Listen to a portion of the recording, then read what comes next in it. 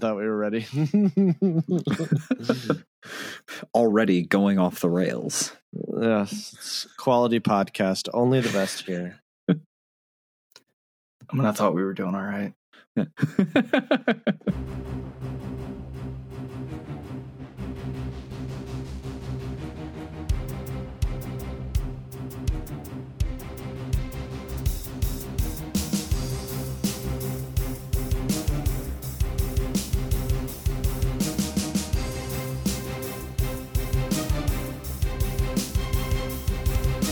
Welcome to the RPGBOT.Podcast. I'm Inigo Montoya. Prepare for Tyler. Hi, everybody. And Ash. You stole my joke. I don't like it. I hate you. I was going to do the same joke. Oh, man. I wonder why. Like, why did we have the same thought at the same time? I don't know, but I guess great minds think alike. All right, Tyler, what is happening? Well, today we're going to talk about role-playing during combat.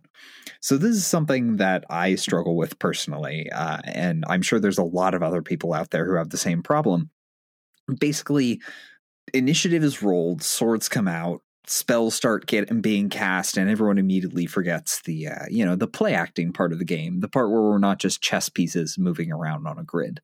So we're going to try and offer some advice tonight on how people can lean more into the play acting aspect of role playing during combat without taking away from the fun, crunchy tactical combat parts.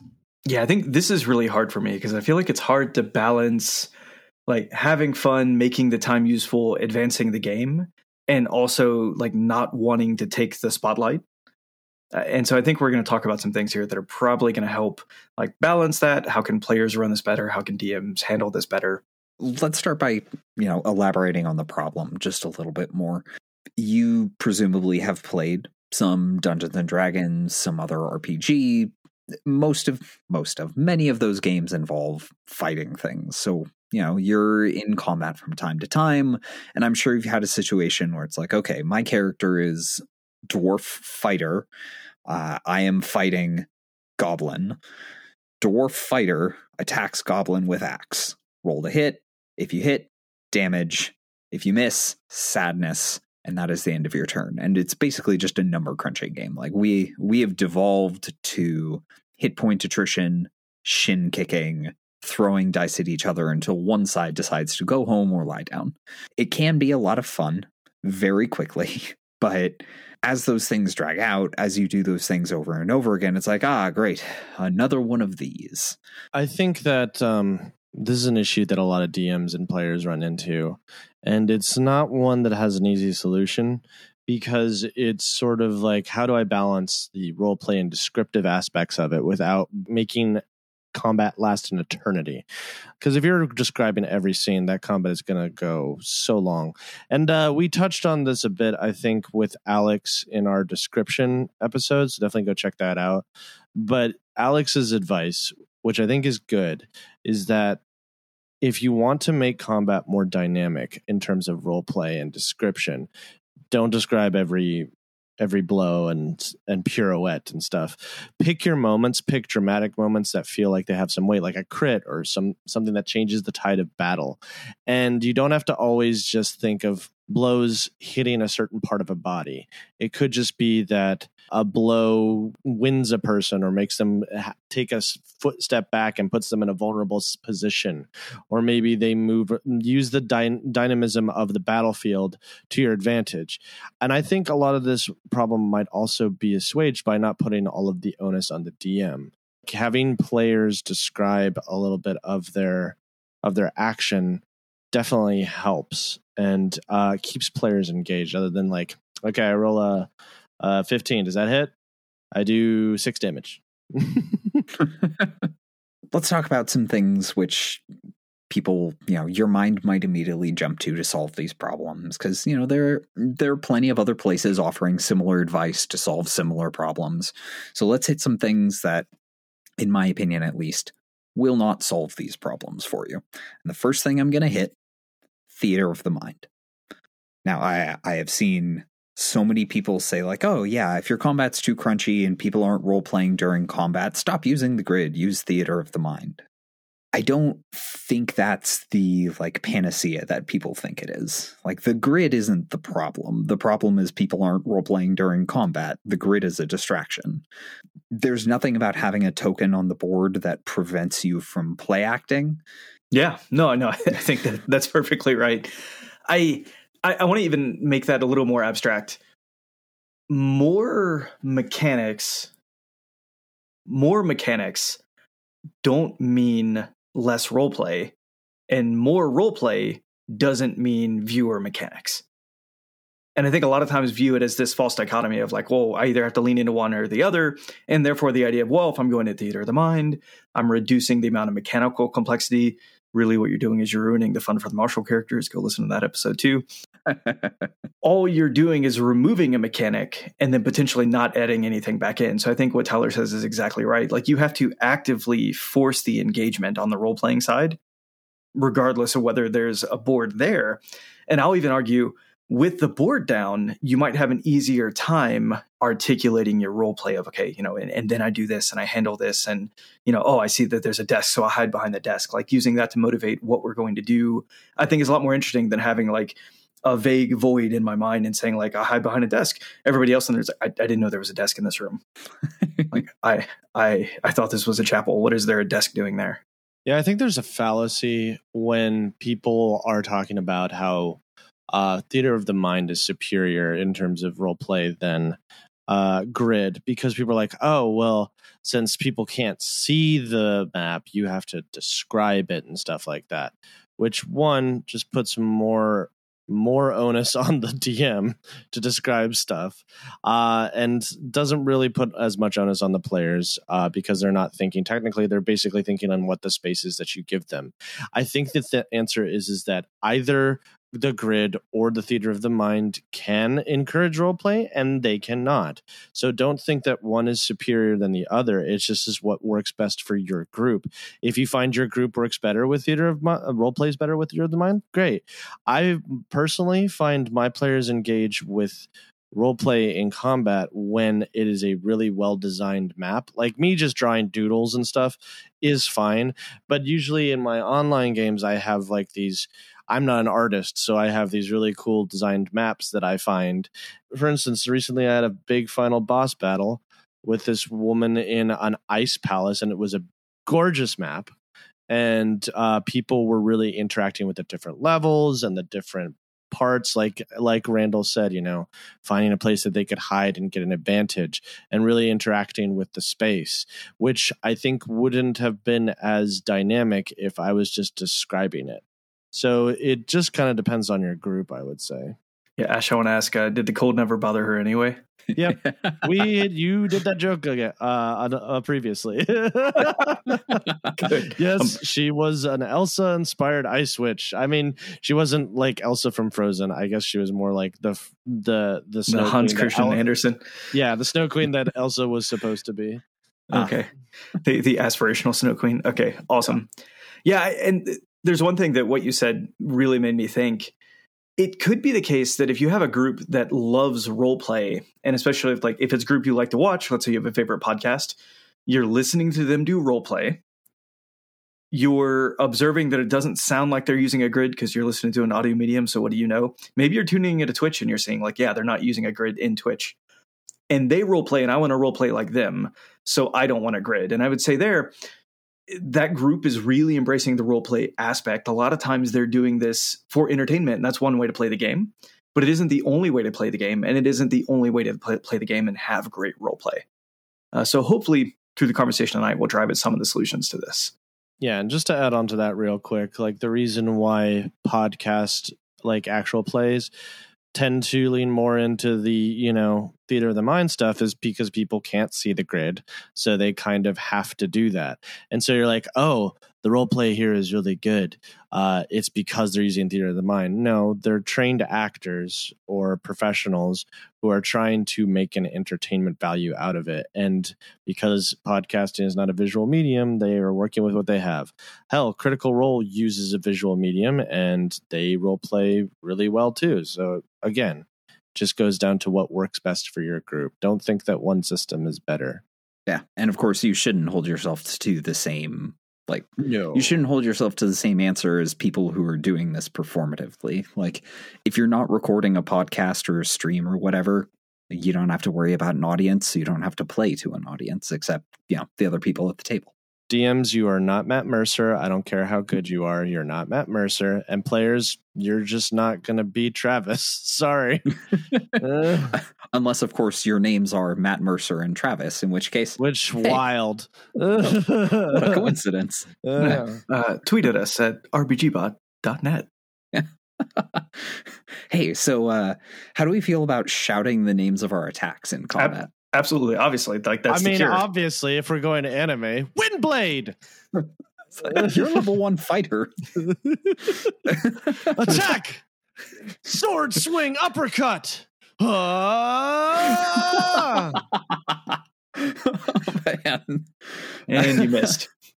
How long do you think a person could reasonably do that without getting bored of it, at the table? Oh, it would be, people get. I don't know if the person would get bored of it, but the people around them sure would get sick of it.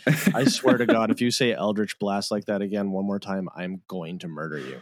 You're blowing out my earballs. Although I will say, when Travis's character Ford on Critical Role said Eldritch Blast, every time it was great. You go Eldritch Blast. I feel like it could work your typical home game. You could probably get away with it for a one shot and it would be a great running in joke, but session 2 you'd be like, okay, we get it. Session 3 you'd be like, please stop. Yeah, we get to do this once a week on you, please. Yeah. All right, what if to make role-playing good in combat, what if we just made everyone play wizards? Stop it. Do you think wizards are role playing? I sure am. It's just his wizard bias. He's like, wizards are the only ones who matter in combat, which is what he said last episode. And now it's wizards are the only ones that can role play. Well, it is interesting, right? Because we almost confuse the fact that there's more buttons to push with that's role playing. Mechanically, what's really happening? You have a spell attack or you have a spell save DC. And you're choosing lots of different flavors of D6s and D8s. Yeah. Is that not what role playing is? This one's got D8s, this one's got D10s. I named this one Fireball, and I named this one Agonizer Sculpture. And they're different. Yeah, I will say the thing that wizards and spellcasters have working for them is they have a lot of ways that they can describe their actions. You have the different kinds of spells. Yes, there are different flavors of D6s, but they all look different. And even within that, you can also flavor it different. Maybe my fireball is a cannon that's mounted to my shoulder that comes out and blasts a missile. That's super cool. You can also really if you're stumped for ideas on describing, a good thing that I do as a player is I look at the spell components of the spell and be like, bat guano. How do I use this? The wizard pulls a bat out in combat, shakes it above his head. Yeah. I mean, to bring up Critical Role again, a good example of how to use this is Caleb does this all the time when he's casting a spell. He doesn't do it all the time, every time he casts the same spell. He basically does it the first time he casts a spell that the group has never seen before, which I think is a good way to do it and not annoy your group. It's like, oh God, 100%. We get it. You're pulling out black guano again. Just get to it already. But I think you can do the same thing with martial characters. People are just like, how do you make swinging a sword exciting? You can even describe, there are ways that you can flavor martial characters' abilities to be really cool. For example, a wild magic barbarian, maybe the way he goes into a rage, he doesn't get angry. He pops a potion and it causes his body to start to morph and shoot all of this arcane energy off of him and stuff like that. That's just some ideas. That's really cool. Yeah, and I think it's probably worth saying right here, right now. You brought up a great example of a player for role play reason only can add flavor. Mm-hmm. As a DM or GM, if you appreciate that flavor and you want to continue seeing it, do not mechanically ruin it. So, oh, you pop a potion. How many of those potions do you have? Proficiency I get 3 bonus of them a day. Yeah. Yeah, they appear in my pockets when I wake up in the morning. I don't know. A small Wow. rabbit carries to them. Just to let players do the cool thing. Rule of cool. We could do a whole episode on rule of cool, I think. But also, don't be a jerk. That's the name of the episode. Counter to that as well, to add on, not counter, but to add on to what Randall said. Don't Yes, just... Yes, and not yes, no, but yes, and don't just not punish people for doing cool flavor. Reward it. If you like what they're doing, give them inspiration so that you can encourage people to continue to do that. People are like, I don't know how to make my players describe their actions. That's what inspiration is for. Meta currency is literally the like, I like this button for the DM. Yeah. Yep. Mm-hmm. Yes, and in PF2 for hero points, which is kind of the equivalent meta currency, I know there's rules if you're doing something like Pathfinder Society, but if you're just playing a table game, you can give out hero points anytime you want, right? Yeah. Yeah. So perfect. Use them. Use your meta currencies to encourage behavior you like. That's literally why the game designer gave it to you. As someone who's ignorant of Pathfinder 2, can you briefly explain to me what hero points are? It is the same as inspiration, except for you can use it after you roll. Cool. Awesome. And you can have as many as you want, except they go away at the end of the session. Awesome. I like that. It's actually pretty different. Yeah. I mean, the use is mostly the same. Mm-hmm. Yeah. See the meta currencies episode. Perfect. So okay, we should hop into like things that DMs and GMs can do to make this better. But first, we should have this ad break. So let's talk about, well, before we get to players, let's talk about DMs and GMs, because as the person at least nominally running the game, you have a really big role to play here. I'm not going to say that this is all on the DM or GM, because it objectively isn't. I mean, yeah. You got to set the tone. You got to set the tone. Yeah.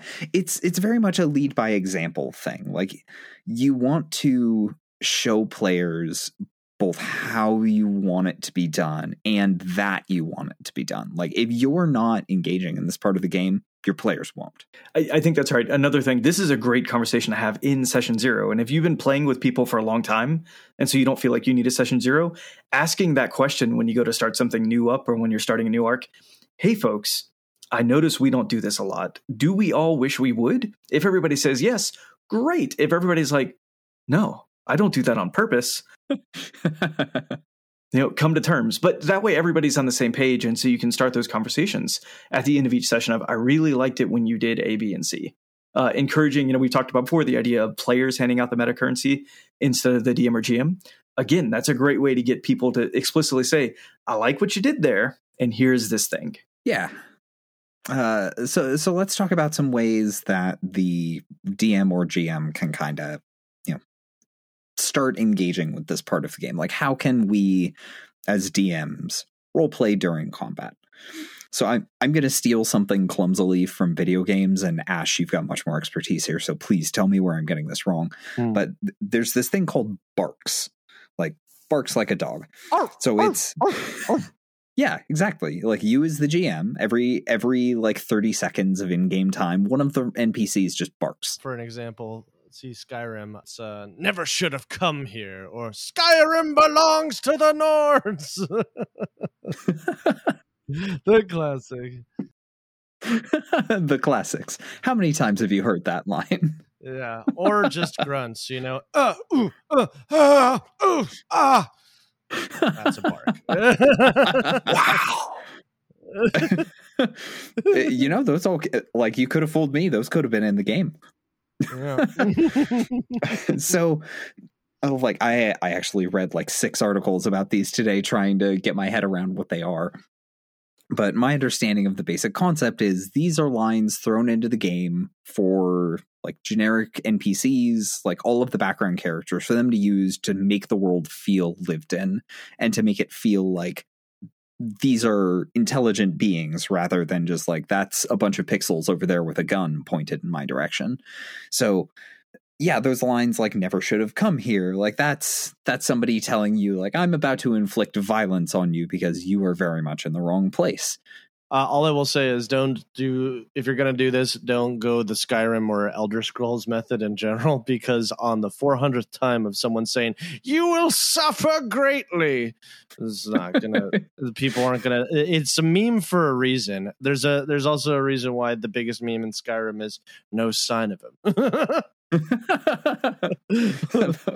the arrow to the knee thing. That's not a bark. That's just random AI noise. Like, I am sworn to carry your burden. Oh God. Yeah. I mean, so like all those kind of lines, like they serve a purpose in the game. Like they tell you in combat, they tell you there's an enemy coming and they are somewhere, especially if you're using some kind of speaker setup that you can hear directional audio. So you can be like, oh, I feel like there's someone yelling at me from my left. I'm going to turn to my left and Fusrada, whatever is standing there. Oh no, it's my companion. Off the cliff. Just oh, yep. Poor and then, Lydia. yeah, the poor Lydia, who is sworn to carry your burdens. Like, down this mountain.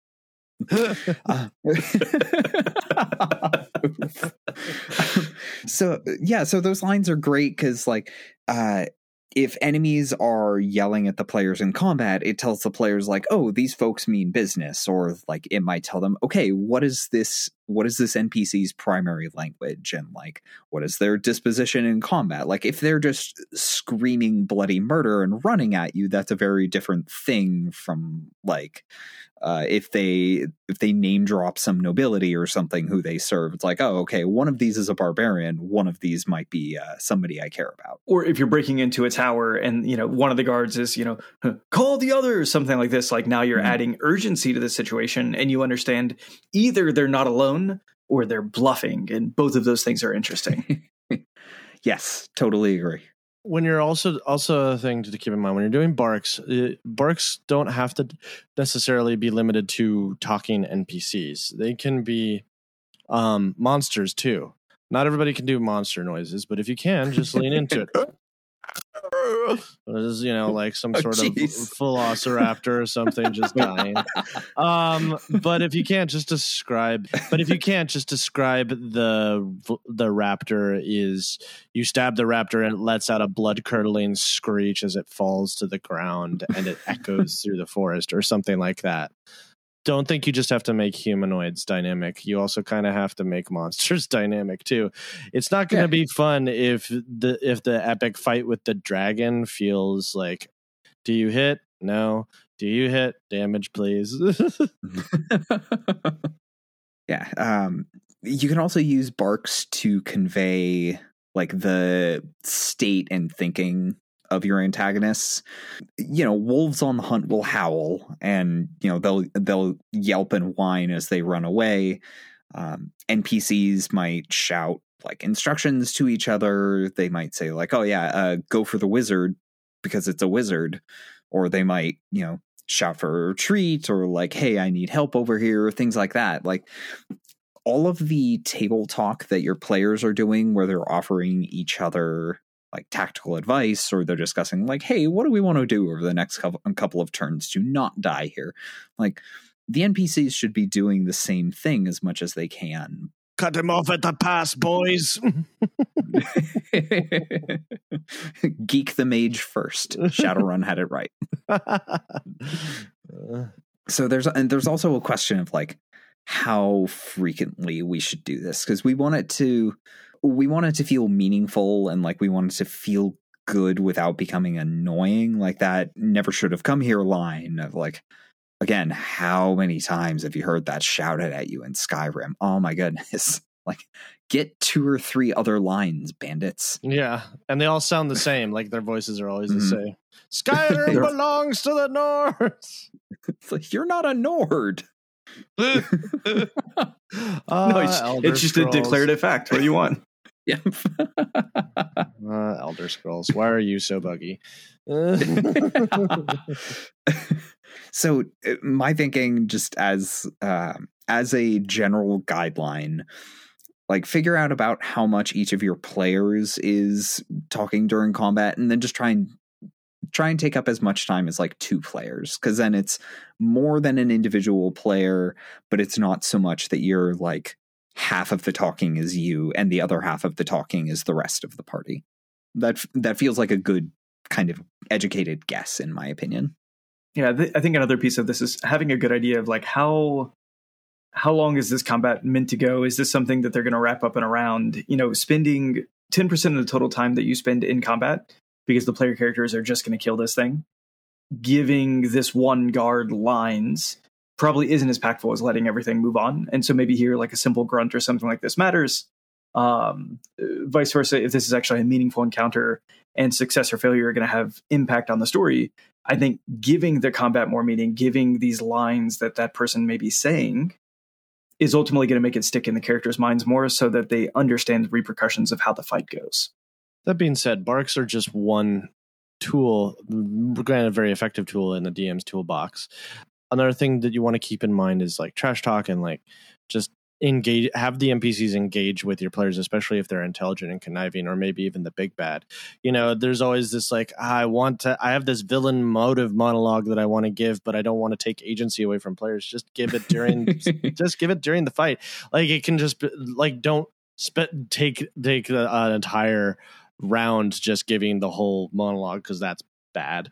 But basically, like, you can splice in parts of what you had prepared through the round. Is that like what they do in a good example of this, honestly, is Princess Bride, which we made a joke of at the top of the episode.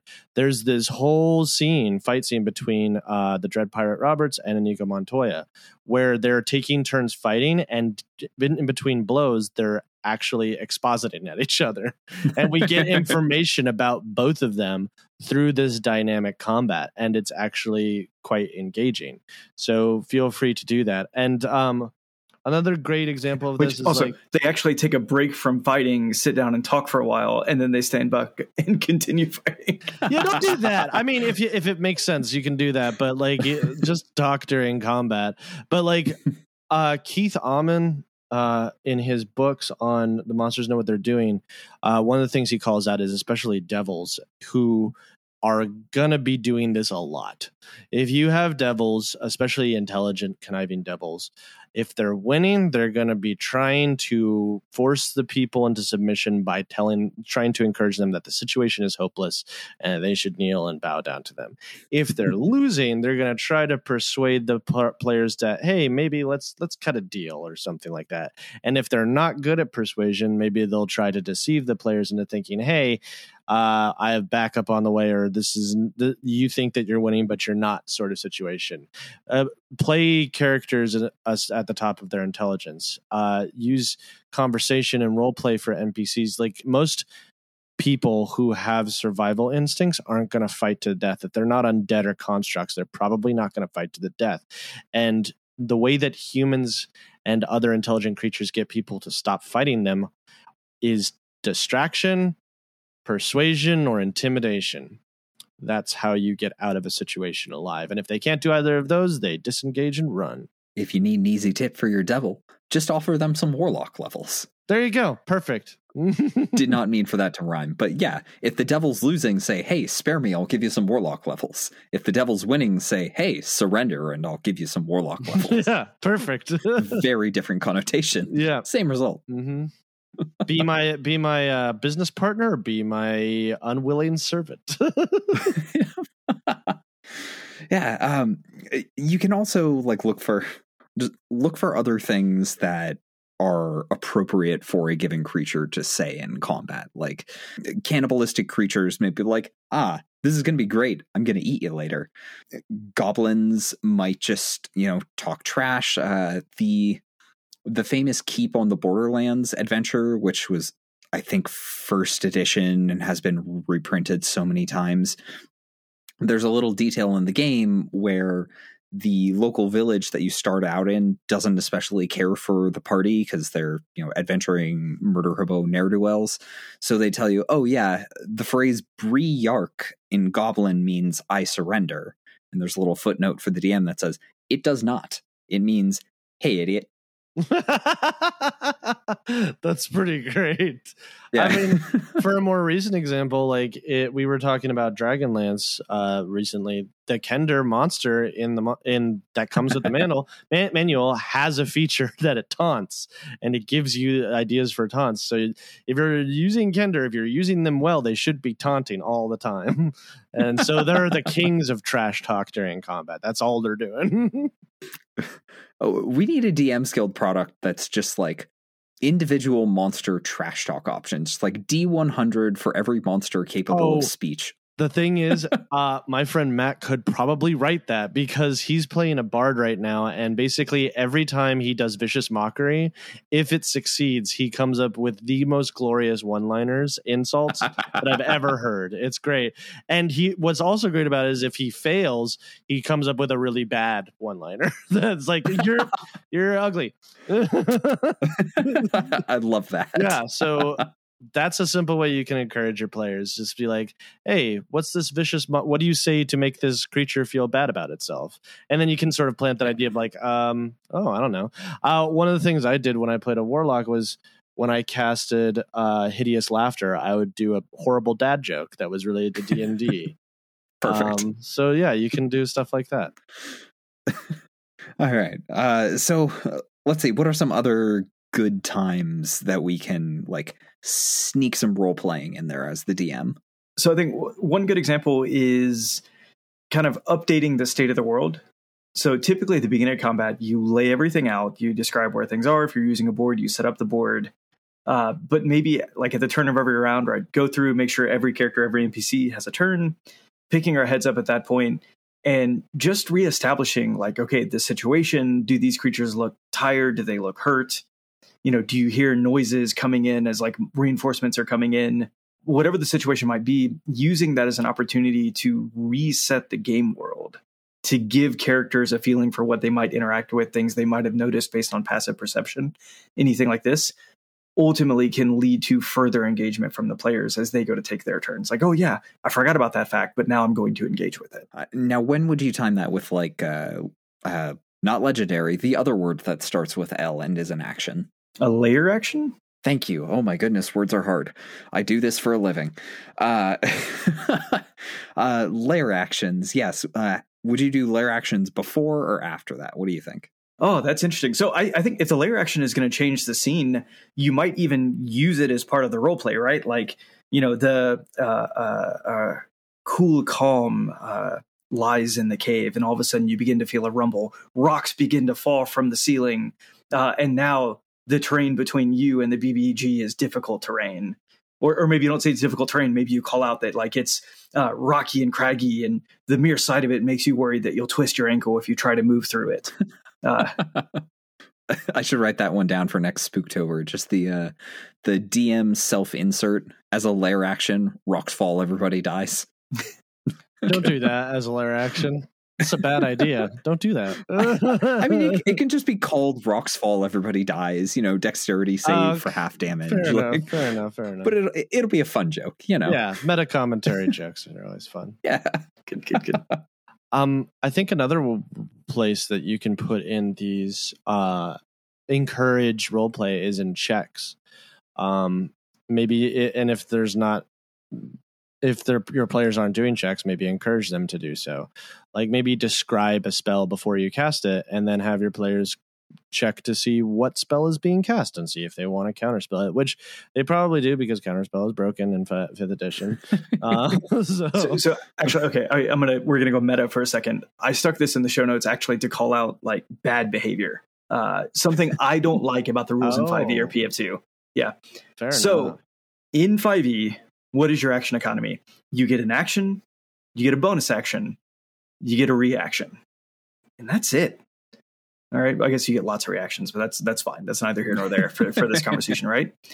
Every check is going to consume either an action or a reaction. Yeah, and I'm going to finish this ramble, then we'll go through. Okay, PF2, you have your 3 actions per turn, but things like seek, doing a lore check, which is recall knowledge, doing a in 5e you would call it an insight check. Here it's sense motive, which is just a perception check, but it has a flavor of sense motive. I want to understand, is this creature frightened of me?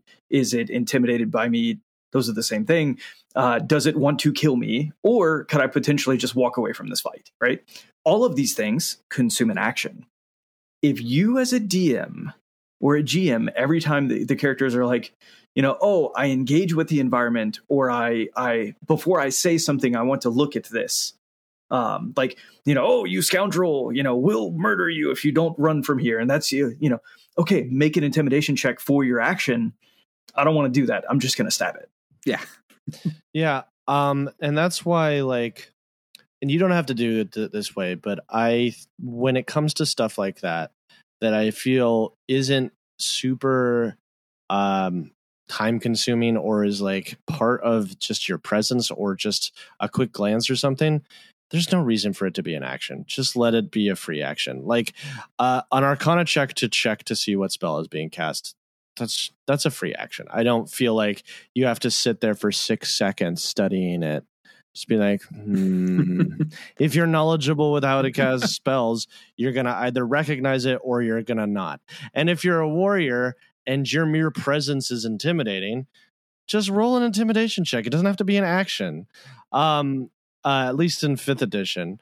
I know in Pathfinder it has actual mechanics. So when something has a mechanic like that, the search action or the help action, that makes sense that it should be a check, because otherwise people would do it all the time. And there has to be some sort of cost to it. But when it's just getting information or trying to make yourself be intimidating or just stuff like that, there's absolutely no reason for it to be an action.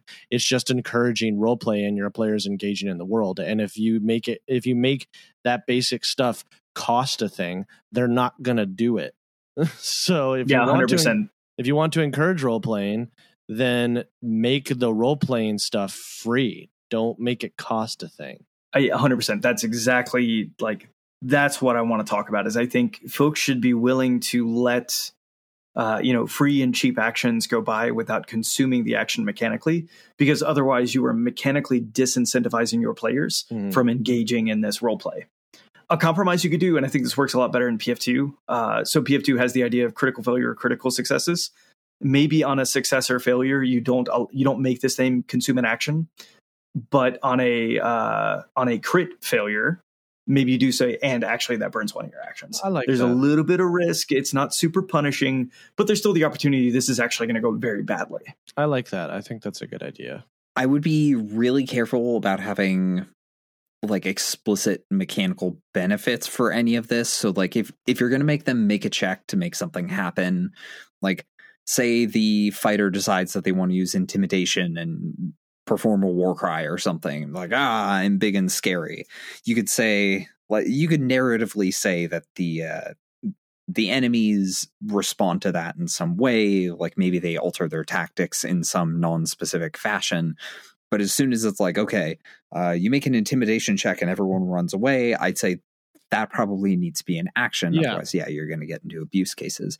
You might even say, okay, doing something minorly mechanically impactful in 5e, just call that a bonus action. And that's a great option for characters that don't have a lot of uses for their bonus action, because they'll, fill their turn with doing something neat instead of just swinging swords. Yeah, and that's basic principle. And then you might be asking, where's the line? The answer is there is no line. You kind of have to make a judgment call by yourself. Just make sure that you're doing it consistently, or your players are going to call you out on it. And yeah, I think Tyler's right. The bottom line is avoid things that affect mechanics. Do things for flavor. Do things for information. Even though you could technically say identifying a spell is a mechanical benefit, I wouldn't really describe it as that, because you're going to cast counterspell other way. Let's be honest. But yeah, every opportunity. Yeah, exactly. Yeah, I want to push back a little bit. I think even if there's a slight mechanical advantage, it could still be worth engaging this way.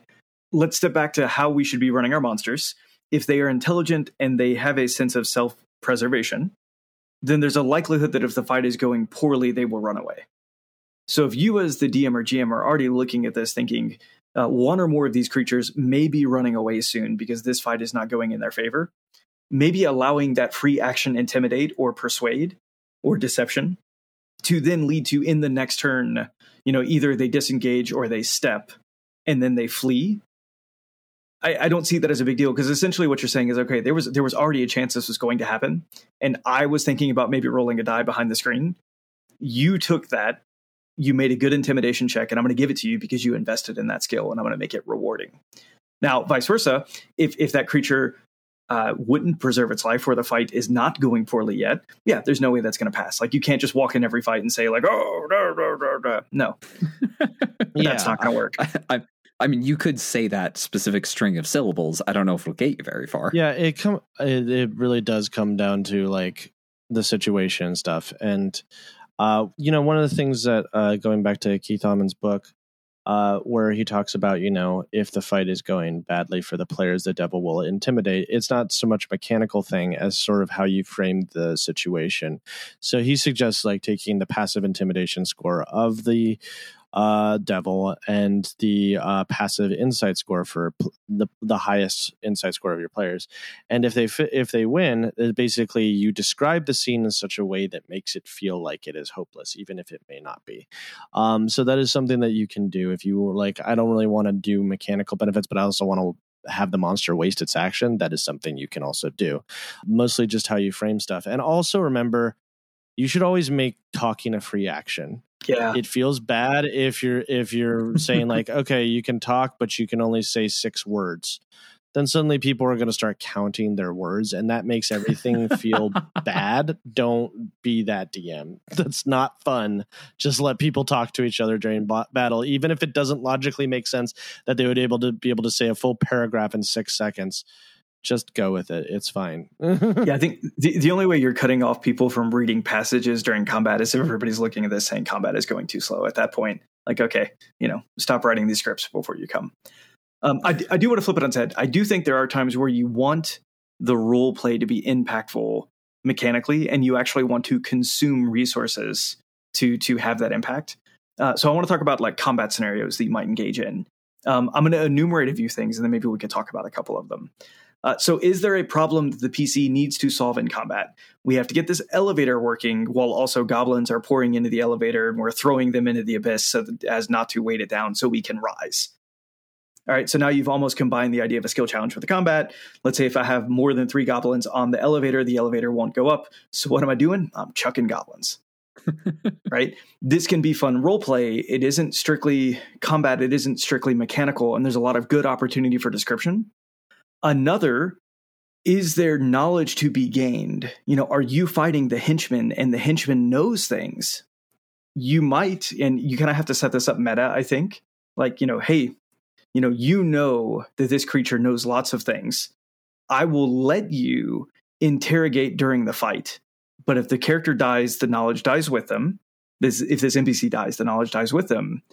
You folks handle that how you want to. And at this point, I might make those intimidation or persuasion checks cost actions, because basically you're making the party decide, am I going to give up resources in the combat? Am I going to burn my action economy to gain that additional knowledge? Or am I going to go for the murder? Or am I going to spend the time to try to do non-lethal combat to actually capture this NPC so we can interrogate them? Yeah, I like those ideas. That all makes sense. Yeah. Introducing scenarios always makes a fight more dynamic. It shouldn't just be slamming 2 pieces of meat together. Give them shin kicking. Yeah, give them stuff to do around. Maybe there's a widget or a thing that they can, move or interact with the environment in some way. Yeah, and I think probably those are the 2 categories of things, right? Is there something environmental that I need to interact with? And I think that can lead to good engagement. I don't think you can do that all the time, but I think once a session, if you have long sessions, once every other session, this could be a lot of fun. Vice versa, giving the characters a reason to talk to this NPC in the middle of the fight. That's how you get, the Indigo Montoya combat experience, right? Yeah. Talking about their sword stances. Well, I think we pretty clearly covered how DMs can encourage players and set an example for how to role play during combat. But let's talk about what players can do to help the DMs out. Because in all honesty, it is it's totally the player's fault. No, not really. But I mean, there are a bunch of players and there's only one DM, so it shouldn't just come down to the DM. Obviously, the DM is the arbiter of the world, but maybe help them out a little bit, especially if you see that they're trying hard to make the fight engaging and complex. There are ways that you can also help as well. Yeah, I mean, similar to how there's that one DM or GM, there's this ad. All right, players got to play. Oh my God! So don't read the game. Look, I wrote it into the show notes. It had to happen. You know he'll read whatever you put on the teleprompter. That is true. That is true. Well, so Ash, you were saying, and you're totally right. There are typically 4 players and 1 DM. So a lot of the onus for this really does fall on the individual players. And it's one of those situations where everyone is responsible, but no one is accountable. So like the worst corporate environment, because it's just like, okay, everyone gets to blame everybody else if it goes wrong. But, you, the intelligent, well-reasoned, well-educated, attractive, and admirable player listening to this podcast. Beautiful voice. Don't forget the beautiful voice. Oh, beautiful voice. Yeah. So nice. Just velvet in the ears. Just, yeah. You are listening to this podcast. So the onus falls on you individually. Congratulations. You're wonderful, but you're now also responsible. Yeah, this is like Smokey the Bear all over again. Like, I haven't been in the woods in 30 years. You're telling me you want me to prevent this forest fire? All right. So let's offer some advice. How do players engage in roleplay during combat? Well, I think, again, it goes back to how the DM approaches it. Don't describe every blow. Describe important moments. The first time you cast a spell, or the first time you strike with a new weapon. Critical hits are great moments to dramatize. And it doesn't have to be good. It just try your best, and people will more often than not appreciate the effort. And what's more important is you'll be engaged in the world and you'll get better at it. So don't feel like you have to come out of the gate with a great description. I know I, as a DM, have been doing this for a number of years and I'm still pretty bad at it. So it's just a muscle you have to flex, as Alex would say in our description episode. It's just something you have to practice. Some people are going to be better at it than others, but that's just because they have done it more. And I think that, we said it again, DMs can help encourage players. Like when you see a player crit, ask them, what does this crit look like? Or when they kill something, how do you kill this thing? The pretty famous line from Critical Role, how do you want to do this? It's a great way to get players to describe their actions. And players you should think about, like, it's an opportunity for you to give characterization to your character other than just talking. How does this character hold themselves in combat? Are they kind of shying away from combat and like trying to throw magic? Or are they just sort of wading into the thick of things and just swinging their sword like it's a scythe? Like all of this stuff really gives character to those people. Like a person who is more studious is gonna fight different from someone who really likes competitive sports and combat.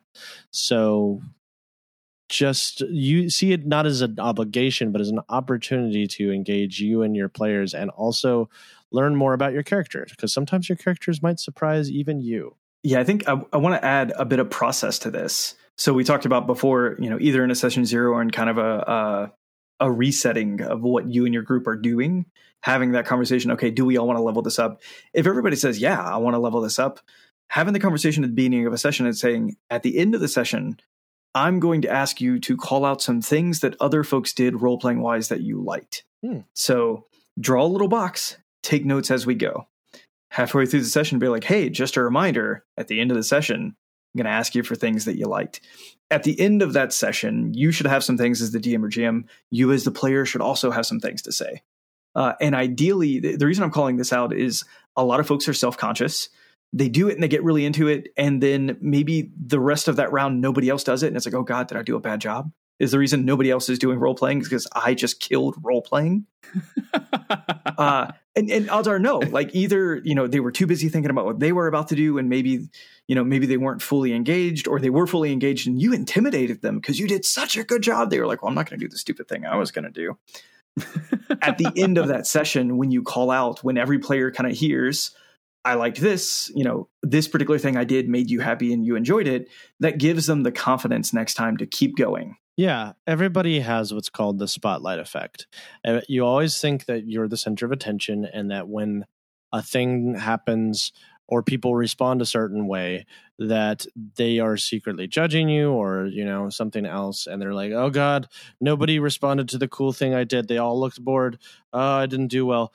Like Randall said, it's most often not have anything to do with you. A lot of times people are just kind of zoned out or in their own heads. I know I am. Like when someone says something to me, I'm like, no, I should probably get milk at some point. I forgot about that. And they sometimes dismiss it. So don't feel bad about yourselves, and don't let that bring you down. At the end of the day, think of it as ways that you can learn more about yourself and your character. If you thought it was cool, then it was cool. But the key thing I want to highlight here is, though, closing that feedback loop is going to make everybody better at role playing. So having a mechanism built into your game, having a process everybody understands going in to provide that feedback loop, is going to get you good results. And the reason I'm saying to explicitly call it out is, at the end of the session, if you as the DM or GM, or you as a single player at the table, were like, I really liked when you did this and when you did this and when you did this, everybody's like, oh, cool, bro. Session over. Because you haven't set the expectation that other people should also be looking for these moments. So I do think I agree. In order to execute on this, get everybody prepped. I think this is a great idea of, it allows players to pick the play of the game sort of thing to steal something. And it makes people feel closer and more supportive of each other. And give them that meta currency. Give them that meta currency. Yeah. And if you're looking for that opportunity for yourself to I'm going to try and make this my moment to shine this session, when you're in combat, if you look around and you're like, hang on guys, I've got a really great plan. Anytime you think that is the perfect moment. Our Icewind Dale campaign that ended somewhat recently, me and Randall, my character Skog, at some point we're having a fight in some kind of smithy or something inside a fortress, and there's this trough of burning coals in the middle of the room, and there were all the Duergar everywhere. And at one point I'm like, hey, I'm really good at grappling, and that's fire, and this guy's not immune to that, so I just pick him up and I walk over and I throw him in the fire. I could have described that a lot better. It could have been a lot cooler. The action was still pretty cool. Yeah. It worked really well, and I was very happy about that. But description, not up to the task. So yeah, moments like that is the perfect opportunity to add a little flair on there, make it feel good. I mean, there's also something to say, if that's cool for you guys, if it works to just describe matter-of-factly what you do, and everybody seems to like that anyway, then shut this podcast off. You don't need this episode. That you guys have found out what works best for you. This is specifically for people who want to add a little bit more dynamic to their comic, because they see that as eventually one of their players is just tuning out on their phone or falling asleep or whatever. So yeah, if your players are already engaged, great. You don't need any of this advice. Okay. So never hurts to do it better. So describing your action isn't the only way to engage in role-playing and combat. You're also a group of adventurers sharing this experience in combat. So what do? You communicate. Mm-hmm. Yeah. How many times have you been at a table and you're in a fight and things are getting tough, and it's somebody's turn and they're like, guys, I don't know what to do. And everybody huddles for 20 minutes and figures out what one person is going to do with their turn. And you plan out the next 5 characters' turns, and it never goes that way. So all that planning's wasted anyway. How many times have you been in that situation? So many times. Yes. Yeah. Yeah. Have that conversation in character, and then think okay, your characters are fighting for their lives in 6-second rounds. what are they reasonably going to say to the party to try and keep themselves alive? Like, okay, your character can get out a few words and it might just be like, hey, look out for that guy. Or, hey, what if we just threw them all out the window or something like that? Or like, the wizard has a perfect spell for this that they haven't pulled out. And you're like, dude, fireball. It's always fireball. Yeah. Always just fireball. Only fireball. Just fireball. Yeah, I mean, we were playing Pathfinder the other day, and the setup for the combat where there were these creatures who were pretty consistently hiding, which was then requiring the player characters to seek. And so in that situation, everybody kept doing and I point out to everybody else they're over there. I point out to everybody else they're over there. But this is a perfect example where you can say, like, okay, I jump on top of the pile of treasure and I begin looking and I discovered that they're at my feet. Everyone, they're right here. Help! Yeah. Oh, that's right. I got eaten by rats in that one, didn't I? I sure did. It's okay. Level 1 is fun. They were shadow rats. They were. We already hit this one earlier in the episode a bit, but there's no reason that bards need to have a monopoly on talking trash. Like, vicious mockery is wonderful motivation to just say mean things to every NPC and monster you encounter in the world, but you don't need vicious monstery as an excuse. You can just neg the monsters anyway. Did you say vicious monstery? Sure did, bud. Did I? Did. Oh man, I like that. Vicious monstery. Is that like a hardcore summoner? Well, tell you what, I'm going to build a summoner bard handbook, and we're going to call it that. Good. I feel like we nailed it. So another idea, we talked about battle cries, smack talk. All of these are important. They do have history in the game. Yeah. Oh gosh, yes. So at least all the way back to 3rd edition, there was the demoralize action for intimidate, and that has made its way into PF2 is like a one action thing you do in combat. Basically, you make an intimidate check as some kind of action, and whoever you intimidate, if you intimidate them successfully, gets some status effect. It's shaken in 3X, it's frightened 1 in PF2. Basically, it's a minor fear effect that won't last very long, but it's great if you can I'm going to scare them real quick, and then I'm going to hit them with something that requires a saving throw. So there has been mechanical support for this in the past, and PF2 has both demoralized. There's a feat called Bone Mo, which is literally, as an action, you insult them. They are flustered until they spend an action to insult you back. And I love that feat. I love that feat so much.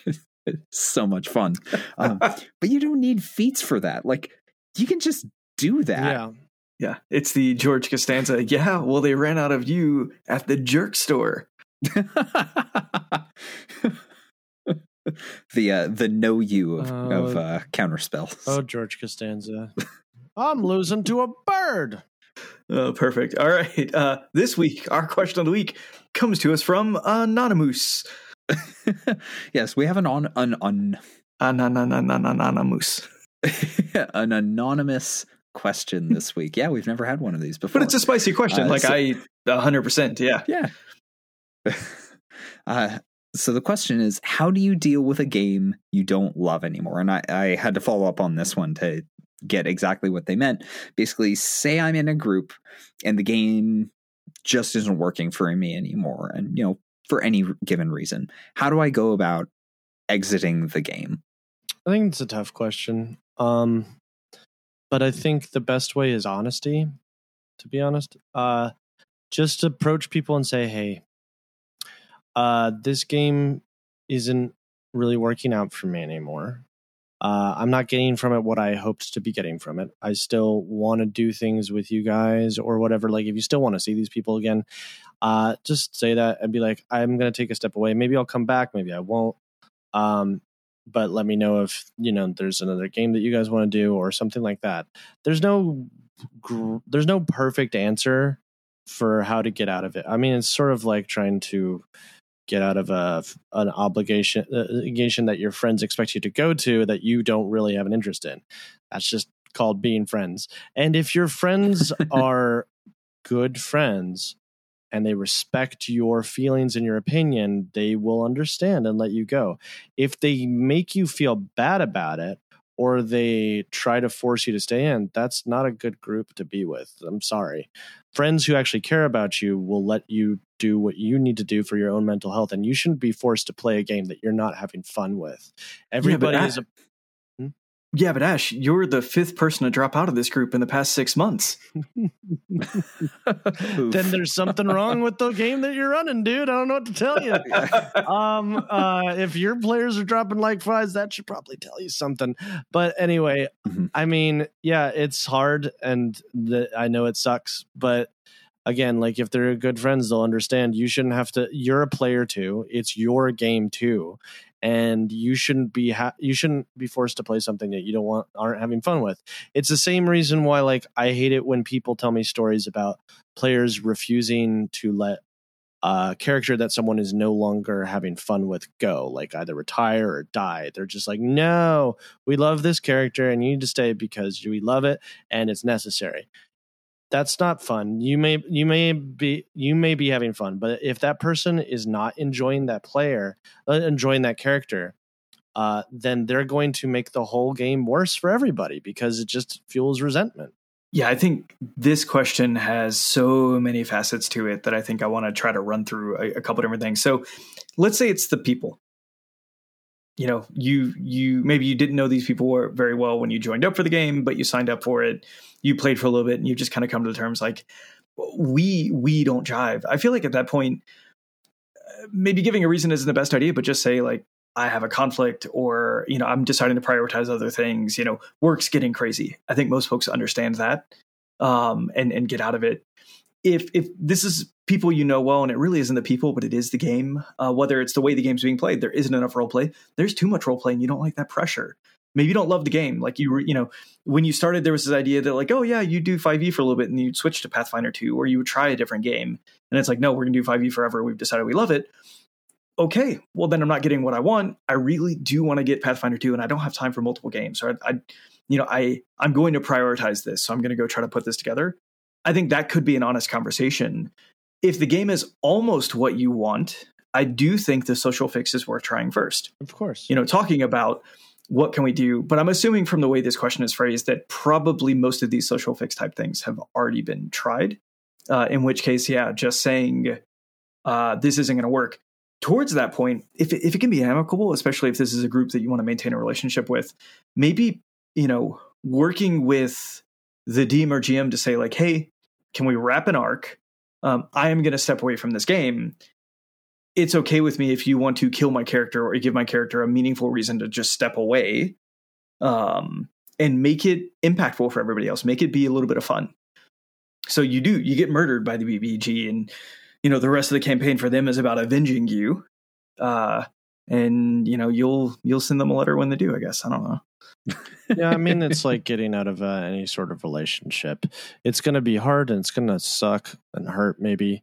But if it's not a toxic relationship, then it will most likely end amicably. And, you know, you can play with those people again if that's what something you want to do. If it's just like Randall said, if it's just a game that's not working for you, explain that to people. Be honest with people. Don't try to, especially if they're your good friends, like saying to people you don't know, hey, work is bad and I don't want to do this anymore. You're never going to see those people again. So what difference does it make? But if it's like a close group of friends, be honest. Don't lie. Don't say work is bad when that's not the problem, because they're going to be asking, like, say you change jobs, they're going to be like, oh, is work still bad? Do you want to come back and play? I think this job's going to be even worse. So, or if they find out you're playing another game, they'll be like, you're cheating on us with another game, and I thought you as a work was too bad. So just save yourself some problems down the road. Be honest with people. If they're good friends, they'll understand. Well, and I do want to, I want to hear you folks' opinion on it. Do you think it is worth, like, let's say you've been playing a campaign for 18 months and you've come to the conclusion it's just not working for you anymore. Is it worth sticking around for a month or two to give the character a good ending? Or do you really think once you have that conclusion, just next session, be like, guys, I'm out? Yeah. I'd say it depends. It does, like, yeah. How bad are the problems? Yeah, like that's fair. There may be situations where like you go home from a game, you're like, I need to never go back to that, and just make that communication right then. Just, I need to not be in this game for whatever reason. Here's why. Maybe I will or won't come back, but you guys are free to do whatever you need with my character. Like, if you are deeply invested in your character, presumably there's something good enough about that game that you're, still willing to stick around. But yeah, maybe you're in that bad situation. Like, I really like my character. This game has gone real bad. I don't think anyone would judge you if you like played that character again in a future campaign, if that's your style. Yeah, of course. I've played characters multiple times. Yeah, there's nothing wrong with that. I am told there are people who don't just print like 20 character sheets a day. Like, I don't know any of them. I don't like them. No, I'm kidding. Like, no, man, love your characters. Like, it's okay to replay them in other people's campaigns. Like, you might warn people about that going into session 0. Like, hey, I played this character for a while and they never had a satisfying conclusion, so I'm going to try and retread that a bit. And that's perfectly fine. All right. All hail the Leisure Illuminati. I'm Randall James. You'll find me at amateurjack.com and on Twitter and Instagram at jackamateur. I'm Tyler Campstill. You'll find me at RPGBOT.net, Facebook and Twitter, RPGBOT.net, and basically everywhere else, RPGBot. And I'm Ash Eli. You can find me on Twitter at Graven Ashes for now. And I'm also on startplaying.games. So come on over if you want to know more about what I do, or just follow me on Twitter to get updates on when I'm running my games. I can imagine like 3 years from now, somebody's going to listen. It's like, what is this Twitter thing they keep talking about? I know. Yeah. We'll see where it goes. I don't really want to move to Mastodon. Yeah. Well, let's just cross your fingers. Yeah. If you've enjoyed the show, please rate and review us on Apple Podcast and rate us on Spotify or your favorite podcast app. It's a quick, free way to support the podcast and helps us to reach new listeners. You'll find links in the show notes. You'll find affiliate links for source books and other materials linked in the show notes, as well as on RPGBOT.net. Following these links helps us to make the show happen every week. If your question should be the question of the week next week, please email podcast@RPGBOT.net or message us on Twitter at RPGBOT.net. Please also consider supporting us on Patreon, where you'll find ad-free podcast episodes, early access to RPGBOT.content, polls for future content, and access to the RPGBOT.Discord. You'll find us at patreon.com/RPGBOT. Hey, I'm quitting. You cannot use my character for anything.